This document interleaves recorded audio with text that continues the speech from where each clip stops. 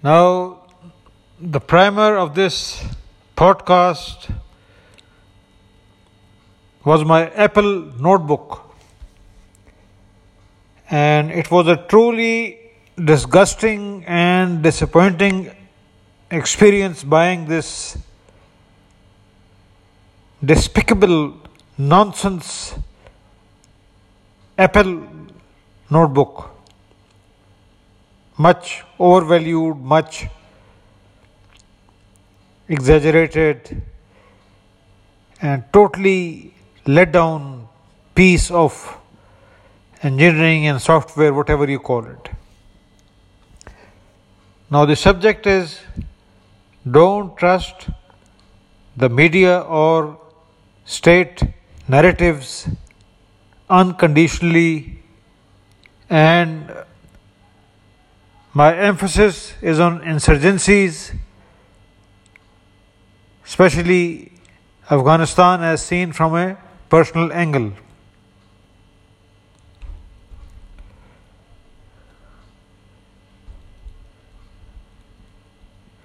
I am based in Afghanistan, the land of my ancestors, almost since 2004, with irregular intervals.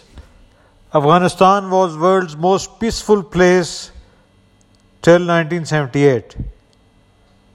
In 1970, our family, including this scribe, traveled in a Volkswagen 1964 model, which my father had bought, physically walking into the Volkswagen factory in Wurzburg in West Germany in 1964.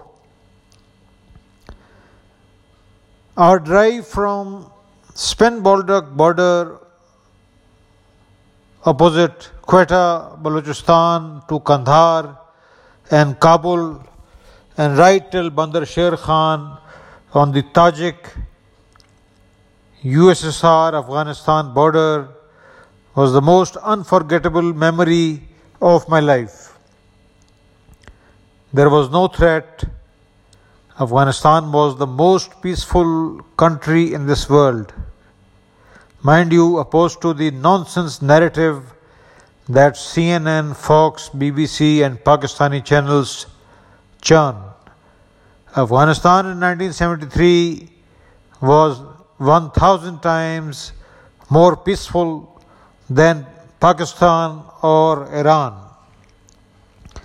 My grandfather's younger brother, Major Dr. Agha Abdul Samad, described it as a paradise, Firdaus.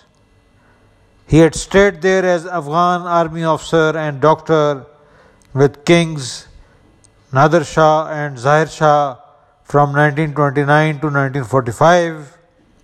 He later served in the British Indian Army and the Pakistan Army as a doctor from 1945 to 1966 or so.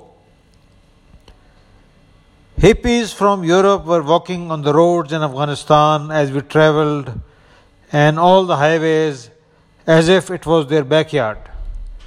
Smoking hash available on roads, the footpaths literally everywhere, and mind you, hashish was not bad for health.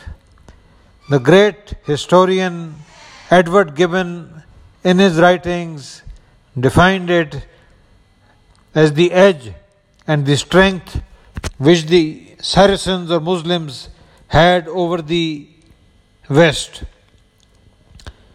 In my service in Pakistan Army, I met hashish smoker officers who topped or excelled all courses, even in Camberley, Fort Knox, Carlisle or Leavenworth.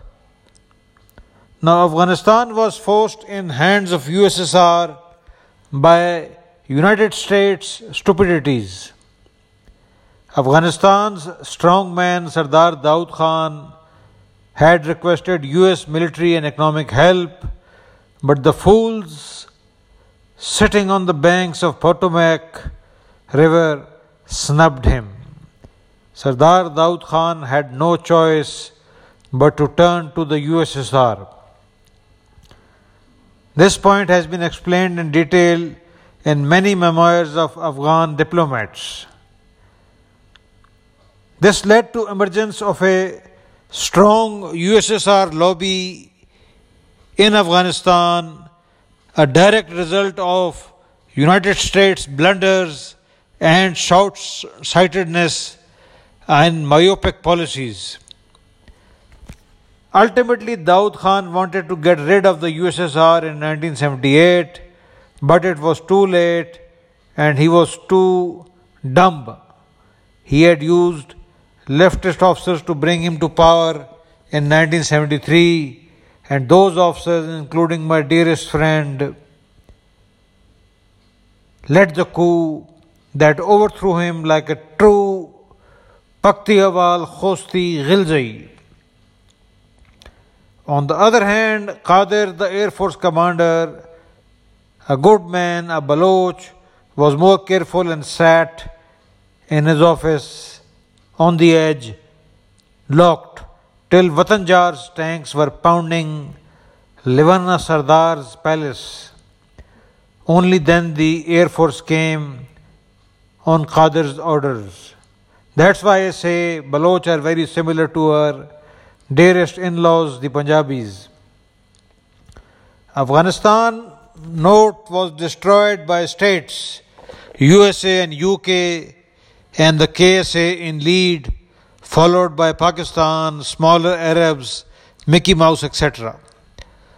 Pakistan at that time was led by a pariah general who was selling milk and eggs as a colonel and brigadier, described in detail by Brigadier Zadeh Khan in his book The Way It Was, which was distributed to all Pakistan Army officers in Musharraf era.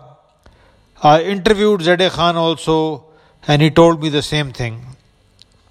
My aunt's husband, Brigadier Moeen, doing National Defence course in 1972-73, described to me many later 3- and 4-star generals of Pakistan Army who could not buy their cars' batteries, becoming billionaires thanks to the US-Afghan war. So let's be frank, there was no jihad. Indo-Pak had no jihadi tradition, India and Pakistan. Even the Mughals who ruled India relied heavily on non-Muslims in army and in the government. There were few jihadis like Sayyid Ahmad of Rai Bareli, but these two were possible agents of British East India Company and dark horses. The fierce tribal Pashtuns, who were later termed as terrorists by Pakistani states, parts or elements, were initially the best collaborators of British East India Company, and by and large till 1857 joined the company's army that looted Muslim symbolic cities like Delhi and Lucknow during the Great Rebellion of 1857-59. Punjab, now the bulwark of Pakistan Army, and Frontier or KP, the citadel of Pathans, was dead loyal to the British company in 1857. Even Meek Afghanistan, led by a political mouse called Dost Muhammad Khan for a petty subsidy of 13 lakh rupees per year, was totally loyal to the British East India Company during 1857. So politically, these were all docile, mild, pathetic states or characters or groups.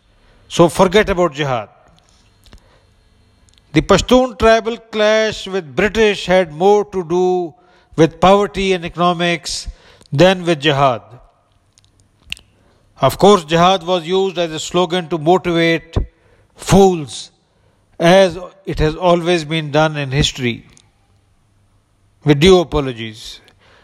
The present Pakistani state action in FATA and Waziristan was also launched by Pakistani military usurper General Musharraf to fool the USA as he hit the Taliban in Balochistan and was an unprovoked, unilateral, unjust war launched by Musharraf starting October 2003. There are massive references to support this assertion. Pakistan, unfortunately, was misguided by officers whose tribes were kicked out of Waziristan.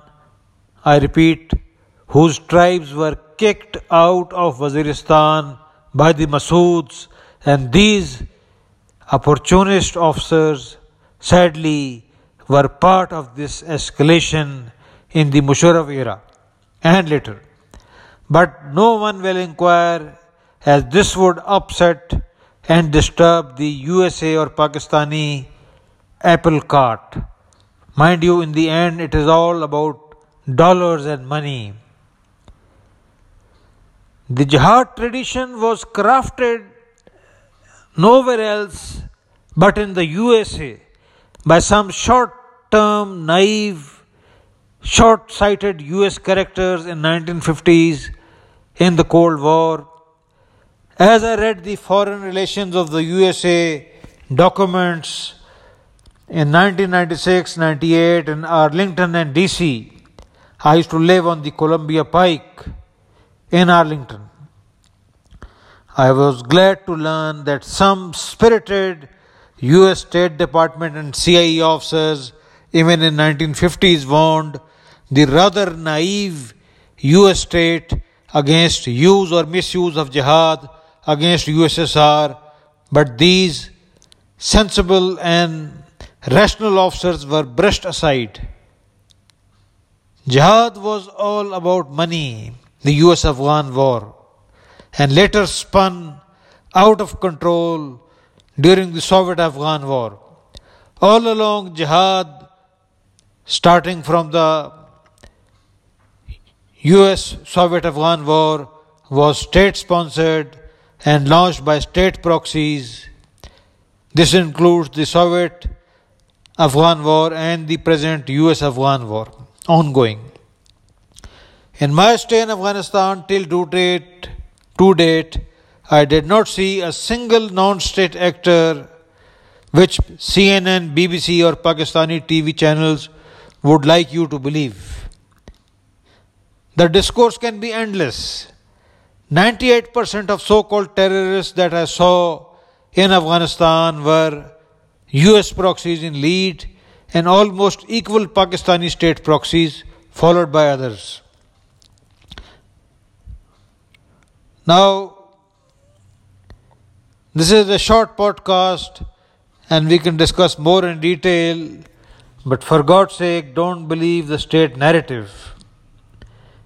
These false claims about terrorism, about stopping money laundering are nonsense. The biggest money launderers are HSBC and Australian banks, which have been repeatedly fined.